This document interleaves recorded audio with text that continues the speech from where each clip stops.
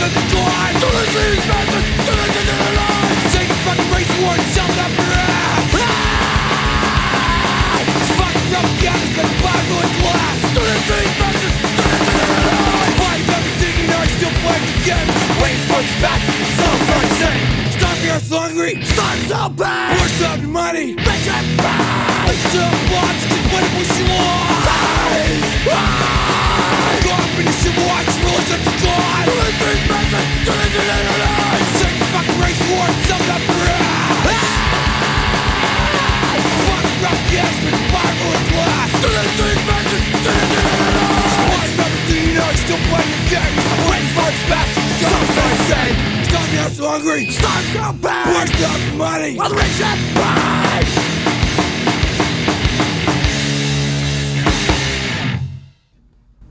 Welcome to These Old Dogs, Episode 2. I'm your host, Kevin Tucker. It is July 15th, 2021.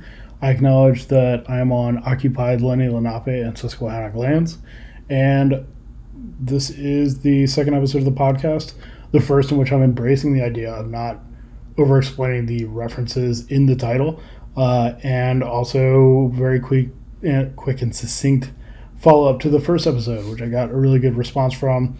I heard it being called fun and freeform. It is most definitely freeform. This thing is just like full non-sequentials. That is for sure. And not a lot of things I do get called fun, so it's kind of nice to do it. And also, I like doing it. It's one of the first podcasts that I've done that I listened back on just because I liked the music. I liked doing it. It was kind of fun to do. It's cool. It's something very different for me. I am a Primal Anarchist writer. You can find out about all those projects at blackandgreenpress.org. This is a reflection on my experiences of being an anarchist and being in the punk world, and the combination and intersection of those things and all the kind of ridiculousness that comes about because of that, some of the bullshit that's happened, a lot of the bullshit that's happened, memories, just, I don't know, me being an old man and talking life tips. And apparently people were listening and liking it, so I'm going to keep doing it. I did fix the audio problem that I was having with the first episode, and I appreciate everybody who's bearing with it, and for all the people who are annoyed by having to listen to me talk into their left ear for most of that episode, but I fix it going forward. There is a home for the podcast now, blackandgreenpress.org/these-old-dogs. Probably wish there was a quicker way to do that or deal with it. I don't know. I'll figure something out, but currently going through the process of getting it on all the platforms and everything too, so that will make it easier in time. So, opening up there, that was Osrotten, When You Support These Fucking Bastards, from the System Works for Them LP. I've just been thinking a bunch about Osrotten, and they were, the epitome of this anarchist band, and that just puts it out there. I mean, there's no question about it. Like the lyrics and everything about it, it's all there. I always loved them. Also, I really like Dave. I spent like 10 years in Pittsburgh, more or less. My band Peregrine, we were really centered out of Pittsburgh for a long time.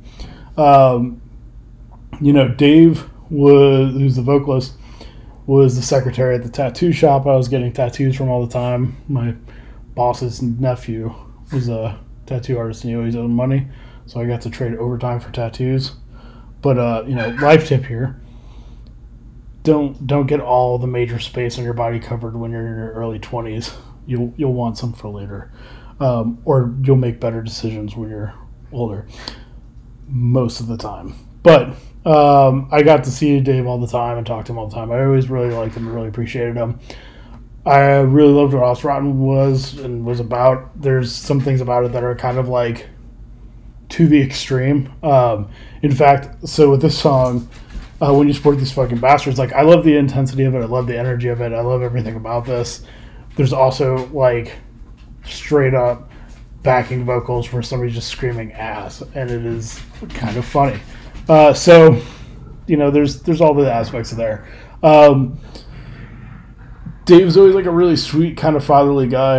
I always appreciate him, especially because, you know, he was still going up and doing Osrodden and Behind Enemy Lines when he's using a cane. As somebody who's used a cane, I used a cane solely for 3 years, and I'm still kind of off and on with it, depending on how I'm doing. I am disabled. And there's a lot of body issues and things that go into it, or pains. You're probably getting some background noise of my dogs playing. But I figure this is entirely appropriate background noise for this podcast. So I'm going to continue it. I'm going to allow this.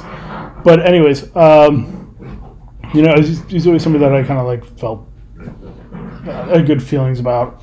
And a really kind of like fatherly situation. I broke some homophobe's nose one time, and you know, he saw me standing there with blood on my hands, and I have PTSD. I think I was just like a little bit dissociated right afterwards. And he saw my blood on his hands. He's just like a very kind of fatherly way. He's like, let's go get you washed up, which is always kind of a cool experience. But you know, not really proud of fighting, but I'm not crying over breaking a homophobe's nose. So yeah, Dave had columns in Profane. I actually can't remember for a while. There was a bit of hard times with me as far as like when he was in the Behind Enemy Lines era in some ways, because he had done some stuff I ran when George Bush got elected. And I can't remember if it was in Slug and Lettuce or in Profane Existence, but it had a column for a bit about, like, you know, some kind of pro-voting stuff. And this is like a 4-year, like a leap year plague within anarchism, that every 4 years somebody's going to be like, oh, electoral politics will be the kind of way out and stuff like that. And it happens, and sometimes even people who've been around for a long time get involved with it. I don't follow where he's at now. I don't know where he's at now, but I do know after that one, Behind Enemy Lines came out, the first LP, they did put out like the Green Anarchy primer in it, which was really fucking cool, and not something that happened a lot. So I'm stoked on that, but you know, I do definitely have some love for Osrodden and some serious appreciation. And as time has passed, I would say increasingly more so. But yeah, I've just been thinking about him, and that's been the kind of fun thing about this podcast is. Gives me the chance to just like think about shit I haven't really thought about much for a long time and put it into words or anything really. And so it's given me the chance to kind of reflect on that. And also it's interesting for me too. I have dissociative identity disorder. Just the quick version of that. Basically what it means is it's a trauma response. My body was reshaped, my mind and body were reshaped by trauma. I'm not going to get into details of it for a lot of reasons, but also because I'm not going to do content or trigger warning on this episode. I'm not going to try and talk about anything that would trigger somebody, potentially. So basically I was like a survivor of childhood sexual assault, and the diagnosis used to be called multiple personalities. There's a lot of reasons that that's problematic. There's a lot of reasons that it doesn't fit. But effectively what ends up happening is as a kid, your body creates a defense mechanism where you split off into different alters and different parts. And alters are like a full person. Parts are just like fragments. So trauma kind of lives in all these different places and all these different people that kind of deal with different aspects of life. And it doesn't kind of fall along traditional psychological lines because it's not breaking down along like id, ego, superego, or anything like that. It's like this is kind of like the world that a child could dream up of, and the kind of roles and people that could exist in the pattern that would continue existing. And I talk about this stuff, I know there's people probably like, oh, well, he's crazy or whatever. Fucking, I don't care. Really, whatever. We're not dealing with that shit. Also, people probably be like, oh, that probably explains this and that. It's like, you probably haven't seen me switch. You're not dealing with any of this other stuff. But I deal with all different iterations of myself at all times. And it gets kind of complicated. I mean, not kind of. It's an extremely complicated thing. It's like a whole other subject. But effectively, these periods of time that I'm talking about, predominantly throughout the 90s, I was going through a lot of like really difficult times, a lot of difficult circumstances.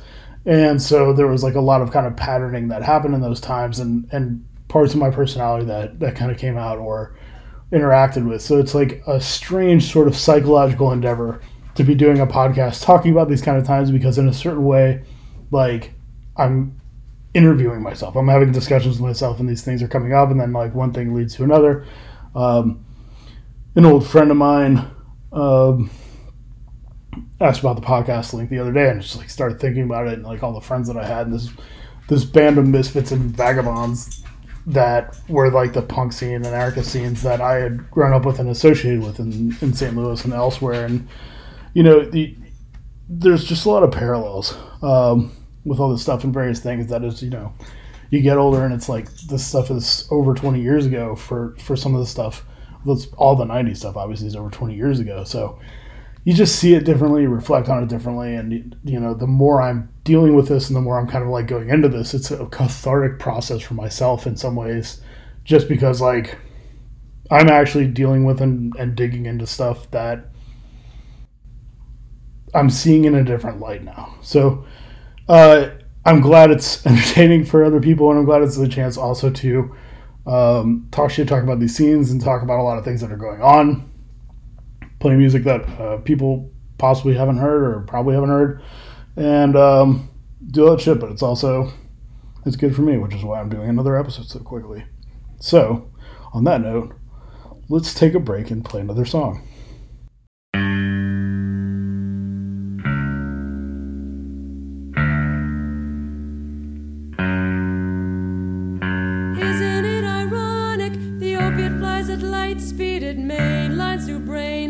Plugged in three-pronged DC. You take away our hours, in return you give us script.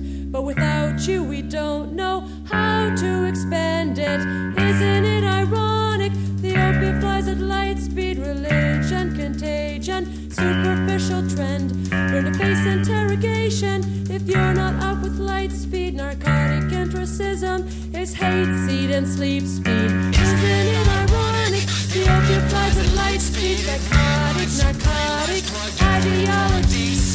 Turn through the madman, like garbage through the crack can, like carbon in the pop can, like the flames of gasoline, like power through the free suit, like anger through the grass suit, like bar grass through the boardroom, like fuel through this machine.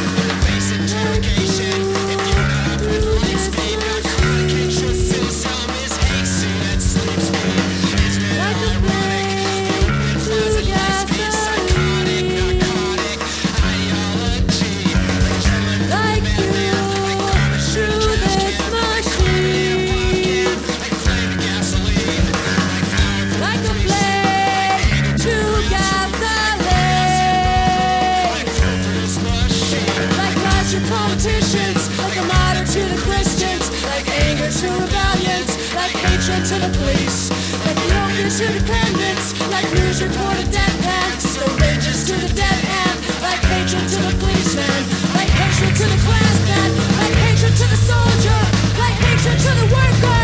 The opiate flies at light speed.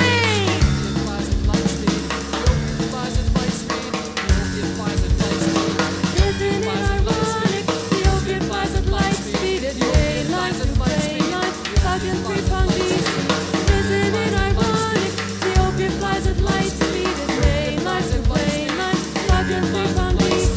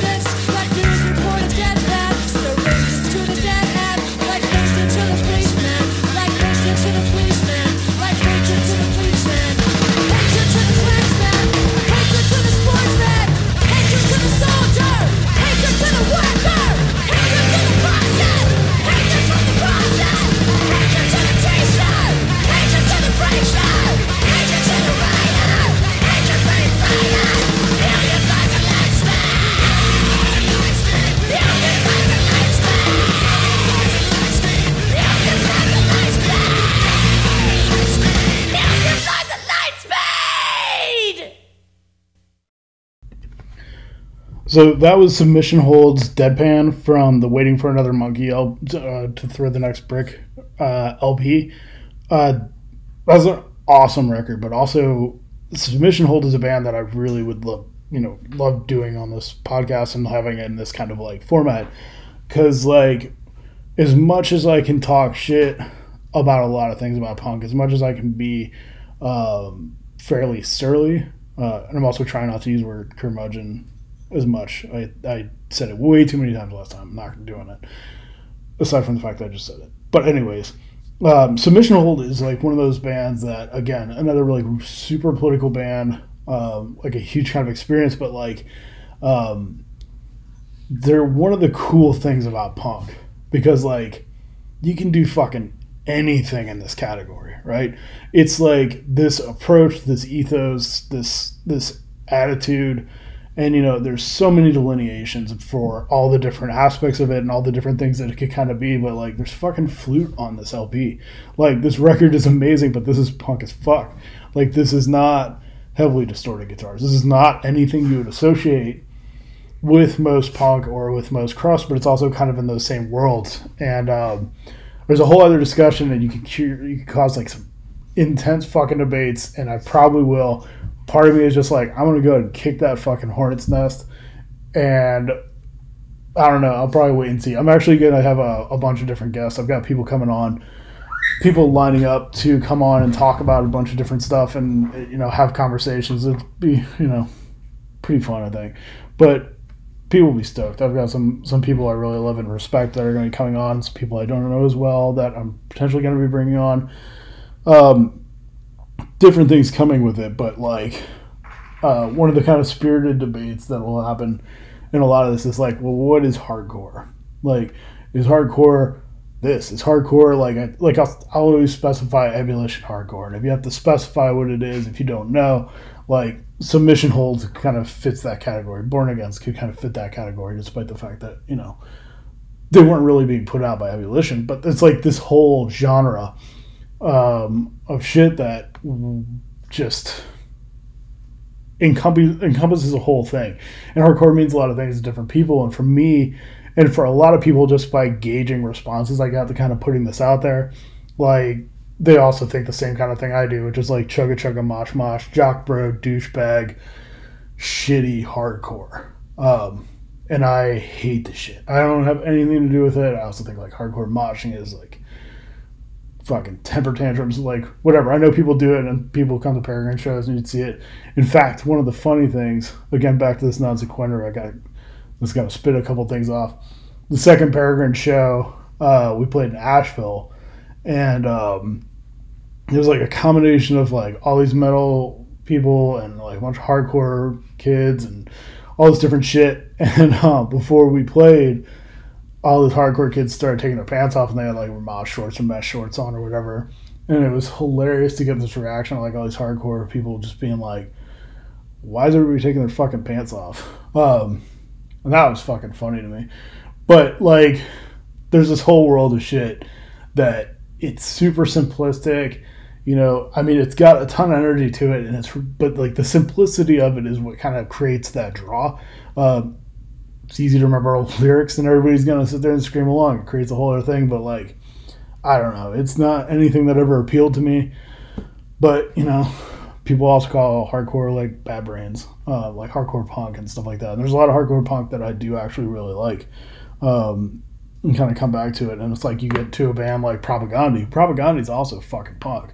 Propagandhi was pop punk. Propagandhi was this really hardcore punk, and Propagandhi is who Propagandhi is now. And we'll be talking a lot more about Propagandhi eventually on this. I'm not going to get it quite as much now, but like a band that has really evolved alongside my own interests and my own tastes in music, and like evolved in ways that like they really are like the cream of the crop. But like categorically, where would you put it? Does this matter? I don't know. Are people going to do it? Yeah. In fact, I could be very, very strict categorically about metal. I could really go on about a lot of that shit. I don't know if people care, and it's not even necessarily anything that'll probably even ever really come up on here too much. But Yeah, I mean, this is a thing. But back down my non-sequential pathway here. I thought it was funny. Is like we played with Kakistocracy at that show, and they're a profane band and stuff like that. Very straightforward kind of crust. And show the sign of different relationships I had between punk and metal and all this different shit and ideas about selling out or whatever. Or, I don't know. Like, even my own punk ideas about how these go. And when we play with Kakistocracy and they got the advanced unmixed version of our CD, A Grand Curse, the debut album, I guess they're like, we'll see if they can pull this off live. It's like, yeah, whatever. All right, there's just kind of ridiculous ideas and ridiculous notions that go around. I don't think it's particularly difficult. I mean, I like it. Or Peregrine is what I like and what I do. In fact, assuming that there's probably a lot of people who don't know that I was in a death metal band called Peregrine, very explicitly anti-civ, very straight up about it.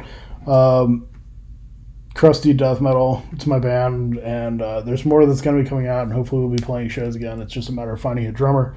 So that's also me saying I am looking for drummers.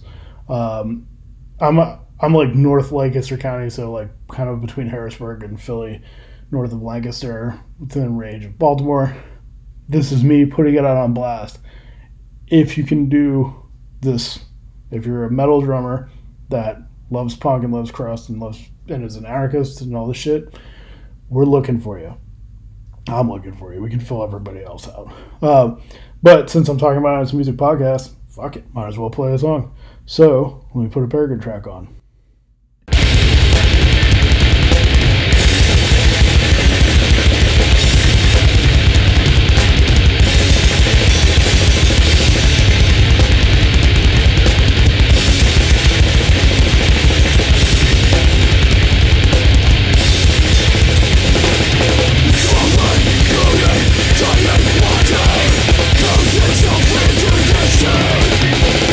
Colonial dreams of conquest.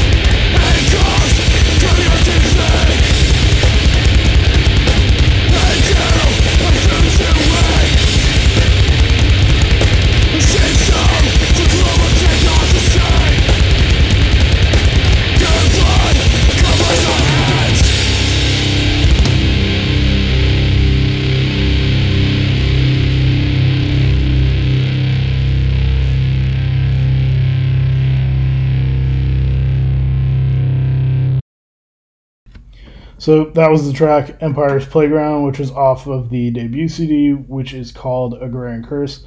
Peregrine.bandcamp.com, all the music's on there and everything like that. There are CDs.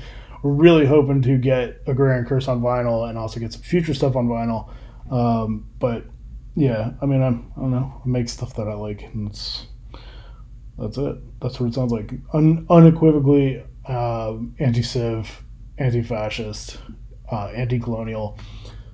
You know, but if you're familiar with who I am, my music was never going to be any different than that. So, kind of the epitome of the ethos. Like, I consider it in some ways still within that punk realm. Of all the various things that can happen with punk and can exist within punk, and this anarchistic punk kind of like cesspool can create some really cool shit. So there's that, but I'm going to follow up something totally different here. I mentioned Ebullition hardcore, or hardcore bands I associate with Ebullition.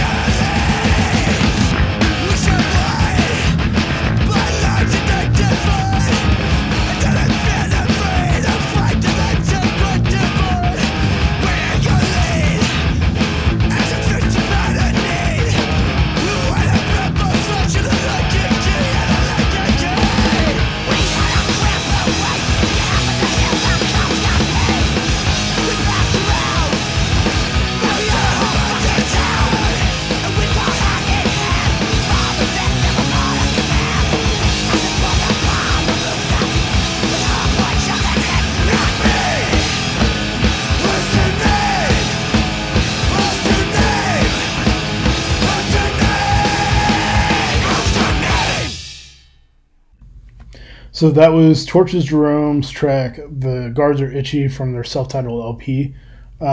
So that came out in 1999, which is the same year that the Bread and Circuits LP came out. And I believe both of those were Ebullition. I feel like very positive. I'm going to double check.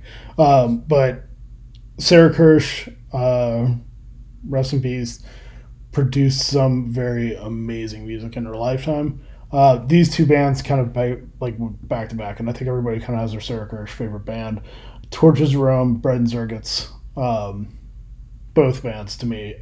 Those records came out like at the same time, and both really fucking awesome. I honestly can't remember which bands I saw at which time, and they blend together, but seeing either Torches Around or Bread and Circuits in a basement and seeing Sarah's energy was just like infectious. I mean, it's like a huge thing for like this period of time and you know, before and after. But that was always awesome to see. But one of the best things I saw about it, I'm pretty positive, was Bread and Circuits played at More Than Music Fest in Columbus in 1999. And they were right before the headliner, and the headliner was going to be Morser. And Bread and Circus had been doing, like, in their show, like, really talking between songs, which is something that, like, is hugely impacting on me. It's something I still carry forward, something that I love about this scene at this time, that was very prevalent. Like, not being afraid to just, like, put shit out there and just, like, stand behind it and unequivocally where you're at. It's not like a lot of the shit now that doesn't say much of anything or do a lot of anything, or, like, put it front and center, put the politics front and center, the anger front and center. That's a huge fucking loss. And as much as there's ridiculousness about a lot of these times, as much as there could be a lot of bullshit and posturing, that was something that happened. And Morser was dudes from, like, Sisterol, these German hardcore bands that were, like, metallic. Like, I'm not even sure what to call it. I guess you call them metalcore. The title doesn't always seem to fit, even though it's exactly what it was. Sisterol is a bit grindy. There's a lot of bands that were happening in Germany at that time, and they're really genuinely good. But Morser was, like, the hot thing for the second. I remember they were, like, supposed to headline. They had, like, these matching 666 jerseys. I mean, it's cheesy stuff, and it's cheesy stuff in, like, a way that, like, I love it. Like, I love ridiculous shit. I love dumb shit. I like when things are just way over the top like that, just because they're funny to me. I find it very entertaining. But they were, like, super over the top. They were getting super pissed off because Bread and Circus were, like, talking a whole bunch at this fest, and it caused this uproar. But Bread and Circus kept doing it. And they just stood by it and, like, this is what we're doing. It caused, like, at one point all the organizers of the fest were, like, on the stage, and it was a whole ordeal. But things like that, like, to me, like, that's that fucking punk spirit. It's like, that's what I identify with. That's why when people could be, like, conservative punks and shit like that, and all these different things. And I mean, Sarah was definitely socialist to me, like, on a different side of a lot of the politics. But I identify all these things, and it's like, that's important to me. That's fucking punk. That's anarchist. This is, like, unquestioning, unwavering. This is what it is, and fucking doing it. So I don't know. I've got a lot of respect, and I have a very sentimental, particularly about those albums. Like, there's a lot about both those LPs that have kind of like a summer feel to me, and I listen to them more in the summer. But just an intensity that I absolutely love and respect, and very much encourage people to check out those records. Both are self-titled. So that was Torches of Rome, but I imagine in time we'll probably get a lot more, like, Sarah Kirsch stories and stuff like that from some other people and some of the friends that I've got that are going to be coming on. But again, that Ebullition hardcore is so hard to define in hindsight, in a lot of different ways. But this kind of ethos and this kind of, like, vibe, like Submission Hold and Bread and Circus of Torches to Rome, like, it's a pretty cool gamut to be able to run. And that's a huge influence for Peregrine, even though it's death metal. Like, you can do all these different things. So a lot of respect to that, and encouragement to dig deeper on those. So going to go a little bit sideways. Another one of the headliners from that fest, with all that shit with Morser and Bread and Circuits, was Anti-Product. I probably want to do a whole bunch of shit about anti-civ bands in punk and in metal. I've ended up doing a bunch of shit through, like, Black and Green Podcast, or not so much there. I guess Black and Green Press's Instagram, and talking about some, like, anti-civ shit. And there's been a lot. Also, I really want to get into talking about the lyrics behind a lot of the punk bands and the different ideas behind how you get this kind of, like, odd hodgepodge of people who would have considered themselves red anarchists, but their lyrics were very anti-civ. Anti-Product was more on the side of being, like, more very overtly anti-civ, and Anti-Product was also one of the headliners for that. Anti-Product started out as kind of like an Os Rotten clone, and those first records are very much in that vein, very, very good. But I'm going to play a song off their LP, Deafening Silence of Grinding Gears.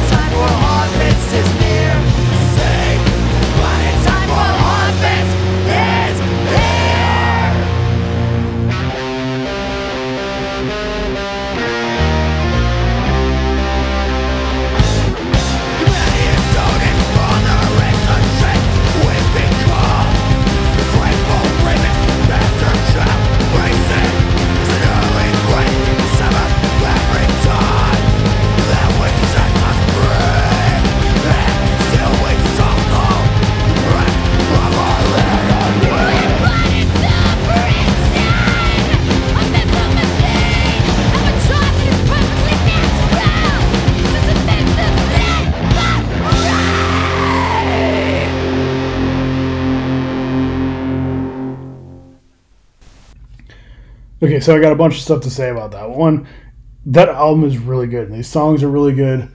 I'm going to talk a little bit about some tips for touring and tips for making punk music or making aggressive, angry music, ideally anarchistic. Because while this album is good and while that song is really good, the guitar sounds like absolute shit. So, all respect to Andy Product, it's a good album. The earlier ones, I think it was probably kind of covered up a little bit more in terms of how it was just more punk, and you could kind of like soak things up by just not having as good of a recording or as good of a mix or anything like that, and kind of make things more forgivable. But like the guitar is very, very upfront in that, so you know, there's a lot about it I love, a lot about it it's cool. Again, this is one of the ones that part of me wants to be like putting on the Peregrine cover list, just because like I'd like to hear it with like a better guitar sound, so a better guitar tone.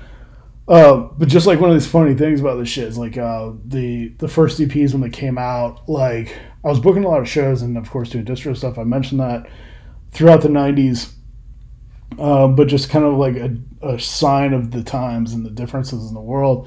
In their is the first or second 7-inch, they had like phone numbers as the contact information.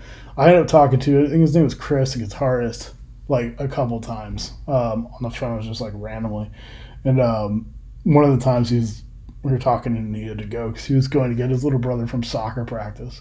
And again, I mentioned it, and there's not going to be any real reason why these particular things stand out, but to me, it's just kind of funny. So it's not like there's no real good gossip there or anything like that. It's not like, his brother was playing soccer with a dick, but it's just kind of funny, like a different world than being, you know, varying degrees of teenagers and kids as well as being punks and involved in all this other shit. But yeah, so it's really cool. But I kind of want to give some tips here. So I've played guitar for a long time. I'm a guitar nerd. I'm a guitarist. I write all the Peregrine stuff. I do all the vocals, all that.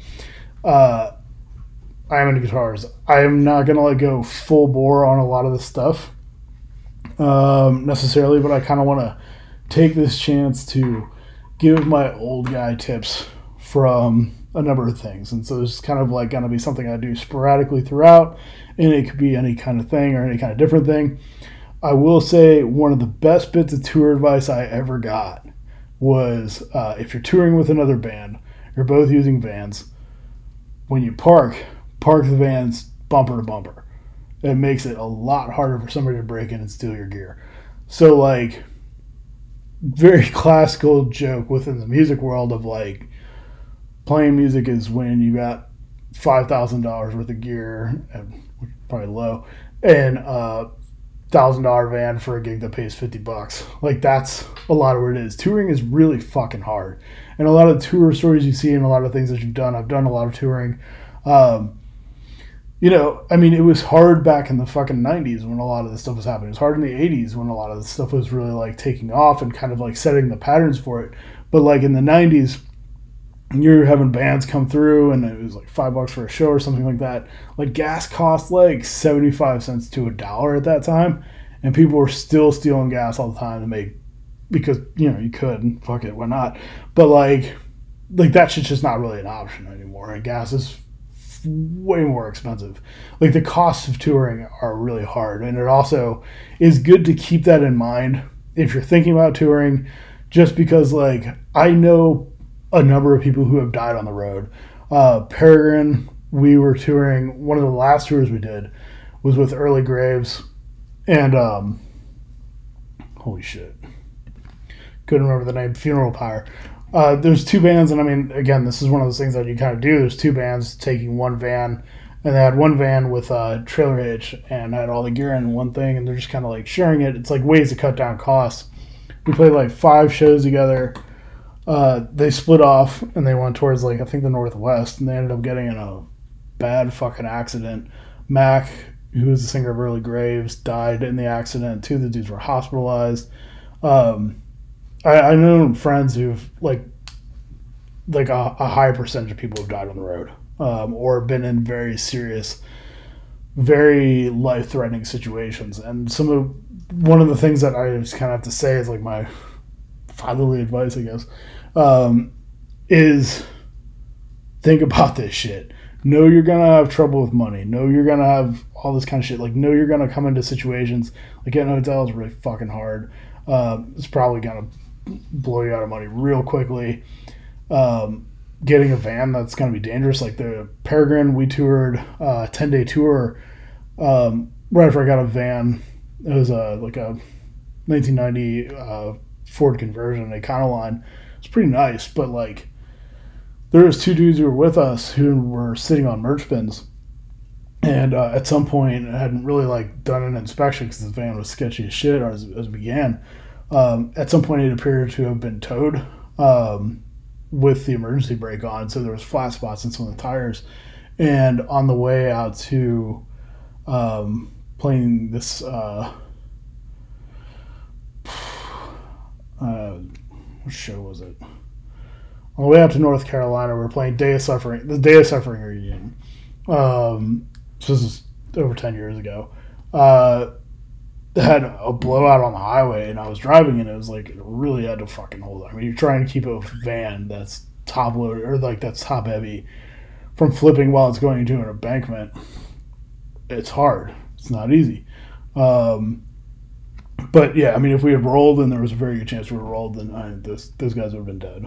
Probably everybody. It was in 1990 Ford Econoline. They're not. They weren't made for rolling. That's for sure. But really think about this shit. Really know what it takes and what it entails, and don't try to just emulate stories you've heard about other people touring, and like be very cognizant about who can drive and how long they can drive. And I've been in many situations, and I mentioned in the last episode, like driving way too long. It's not fucking worth it. Like, don't try to be punk. Don't try to be like all this shit and put everybody's life at risk, because you also have everybody else in the van and everybody else who's any other vehicle on the road. Be really cognizant of that. Don't live fast and die young. Just live and die hopefully later. But yeah, be cognizant of that. But in terms of other things that are potentially avoidable, getting your van broken into and having all your gear stolen, back-to-back bumpers. That was a fucking great tip that I got. I was very stoked about that, because you end up in some really sketchy situations. Also, Walmart parking lots are cameras. I mean, fuck Walmart, fuck all this shit, but like, there's a lot of safety there, and a lot of people are unhoused. Everybody knows if Walmart parking lots are lit, relatively safe. If you're looking for a place to stop on tour that you need to stay, if you're pushing it too far and you need to stop, Walmart parking lots are the place to go for that. So outside of that, some gear stuff. Like, I know there's a lot of ideas in punk about like spending money and being materialistic and shit like that. Like, you can save yourself a lot of hassle by just accepting that if you're making music and that's what you're doing, you don't have to really overthink it. Most people record in a studio. Most people do things like dubs and overtakes. I mean, I had ideas as far as the Agrarian Curse went. Like, I should be able to do all of this in one take. And honestly, and for the most part, I did. But I was also very cognizant of, like, it has to be perfectly. You have to be able to replicate everything perfectly live. And it's like, we can still play shit perfectly live, but, like, when you're playing live, it's not being recorded and isolated in all these different ways that makes it so that everybody's going to hear it.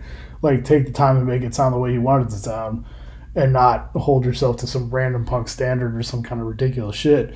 But also, like, there's a lot of ways to record now that are free, cheap, easier than, 4 tracks and 8 tracks and shit like that. So you can actually just, like, take the time and do it good. And also, like, you don't have to sit here and think about, like, oh, I'm going to spend all this money on gear. You can go pretty fucking far with used gear and not spend a lot of money. So as far as guitars go, like, I toured with ESP guitars, LTD line, like 400 series, 300 series. Like, the older 300 series were generally higher quality. But, like, you get a lot of fucking guitar. You get a very functional workhorse guitar.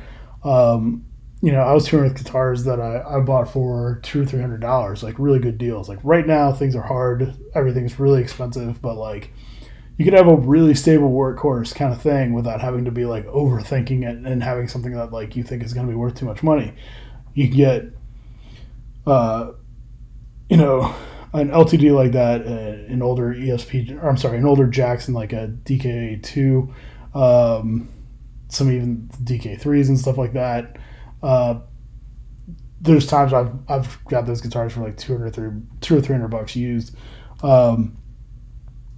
They're very solid guitars. They're very workable guitars.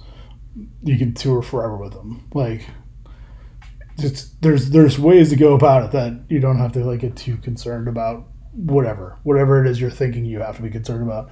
You can kind of put it out of your head. PV 5150 6505 line. That's the standard workhorse for metal, and of course for punk. It's great. You don't have to go with like a solid state head and a pedal. You can actually get something that's got better gain stages and articulation and saturation, and it can sound really fucking good.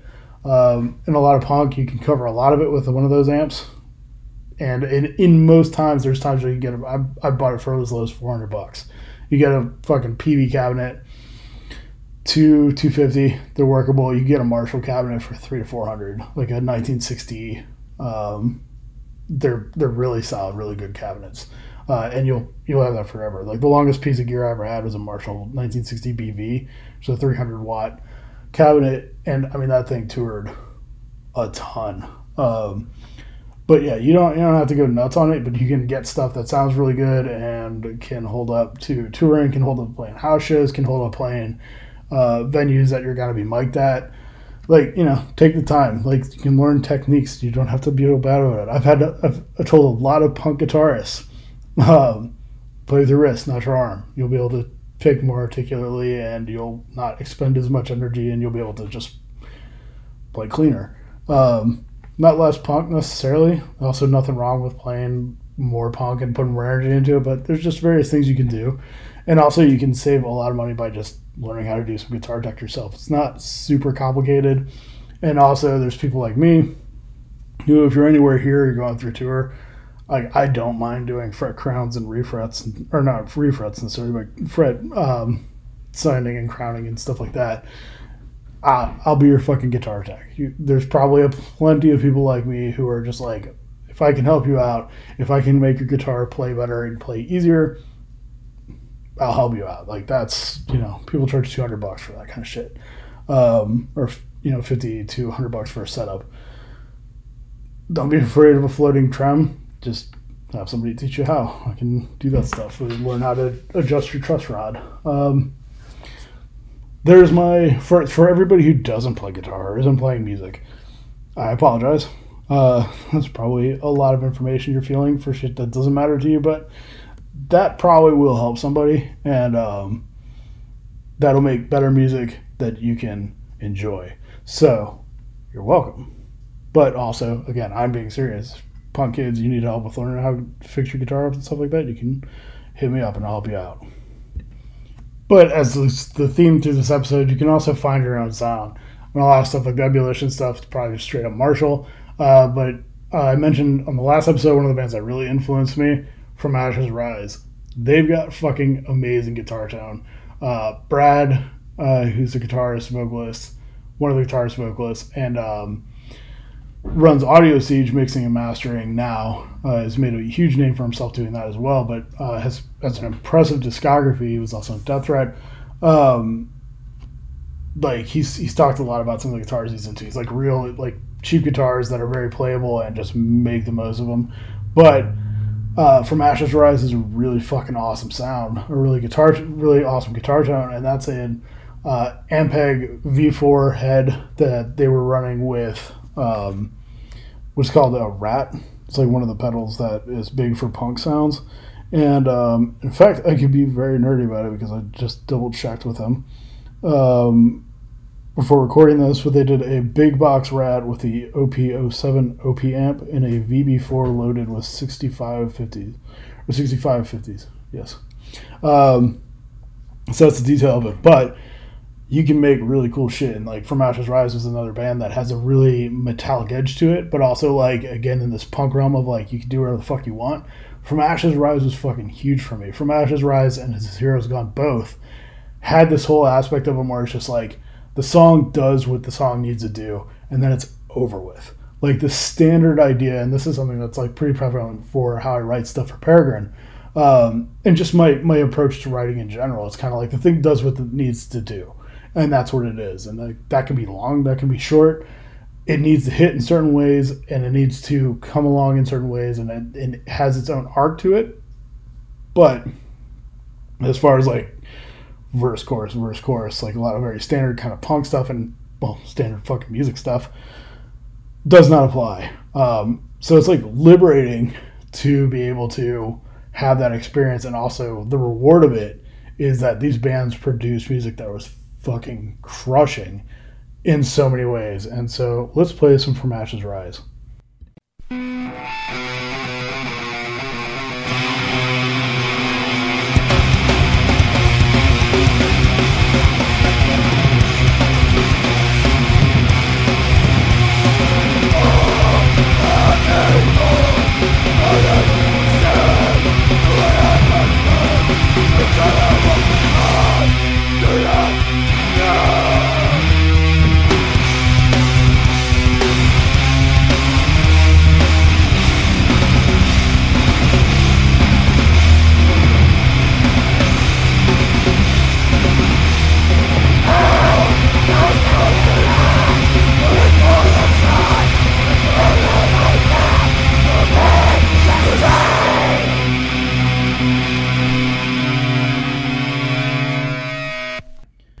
And that was Haunted Conscious, which was the first song off the Fragments of a Fallen Sky EP, which was the first EP, came out in 1998.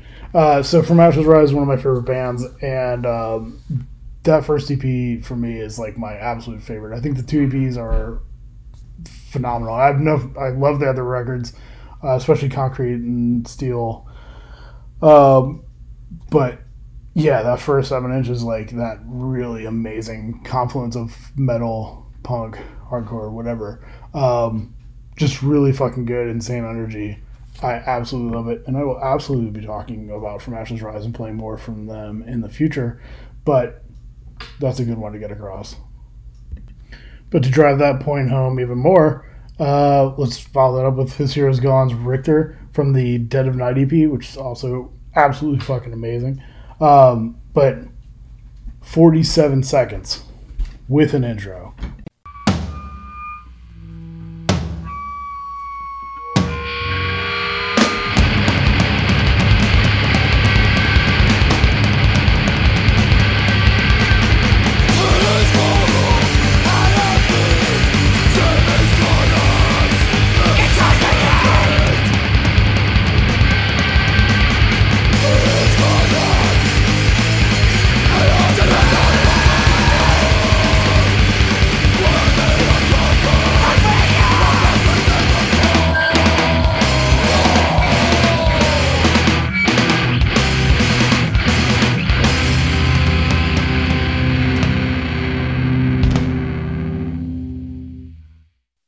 There's a complete and articulated idea and concept and song and structure, and it does exactly what it has to, and it's in and out.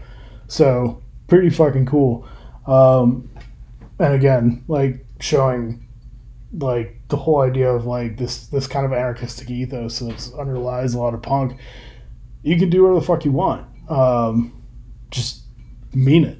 That's the whole thing there. So stoked to get those things across. I'd love to talk about that more, and I've got more His Heroes Gone stories, and there's been a lot of requests for His Heroes Gone stories. We'll definitely come back to that, but I'm gonna go ahead and wrap up this episode.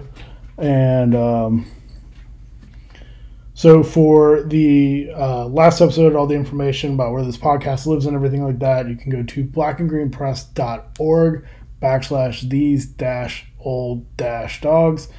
It should be on platforms and stuff like that relatively soon. Yeah, you'll have more there. You can follow me on Twitter at Gathered Remains, Instagram Black and Green Press, and then blackandgreenpress.org has all my other shit, like all my projects and everything like that. And if you're interested in this, I certainly hope you check that out. Peregrine is my band, peregrine.bandcamp.com. I do have a Patreon that does help a lot with the work that I'm doing. And then also there's links on blackgreenpress.org about how you can support this project. I mentioned in the last episode, I will mention again. If you're in a band you want me to play it, I'm not just nostalgic or anything like that. I'm definitely open to hearing new stuff and wanting to play new stuff and give attention to it. Consider all this stuff like a learning curve. And that I'm not trying to relive the past. I just want to say here's good and bad things about it. And this one has a lot of good stuff to say about it. Most of them will have a lot of bad things to say about it, but hey, it's the nature of it. Yeah, just hit me up, feraledge@gmail.com. That's FERALEDGE@gmail.com. Tell me about what you got going on. Tell me what questions you got. Tell me stories. Whatever. Hit me up. Let me know what you think and what you want to hear about. So I mentioned like one of my favorite things is going to be talking about bands that I think are typically overlooked. And talking about that is Heroes Gone trajectory. That kind of like apocalyptic kind of crust, and I know that's not technically what they were, but they helped influence the whole thing. We'll get into it later, but I'll just piss some people off right there, and I don't care. There's a band, Scafosi, from Australia. They're Illwinds from Altopia. They had a couple records that were really good, 2 7-inches, I think, and an LP. Really amazing. I got to see them in 2005, and that was really cool. I forget. Dude from Rambo's Fest. Yeah, I'm forgetting. Anyways, it was in Philly. But they're really good. These two songs, I think, go together really good. And this is Inshallah and Rumors of All Our Lives. So, that's it for episode 2. I hope you like it. Talk to you soon.